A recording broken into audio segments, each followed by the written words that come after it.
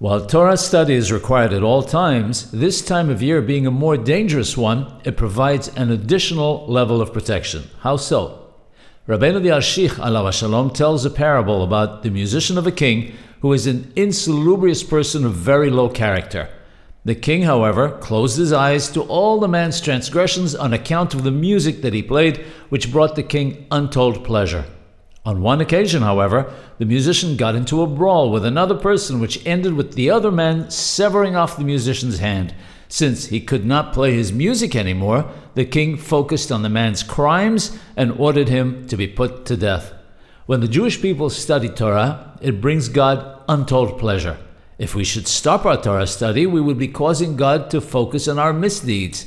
Our study of the Holy Torah causes God to overlook certain transgressions.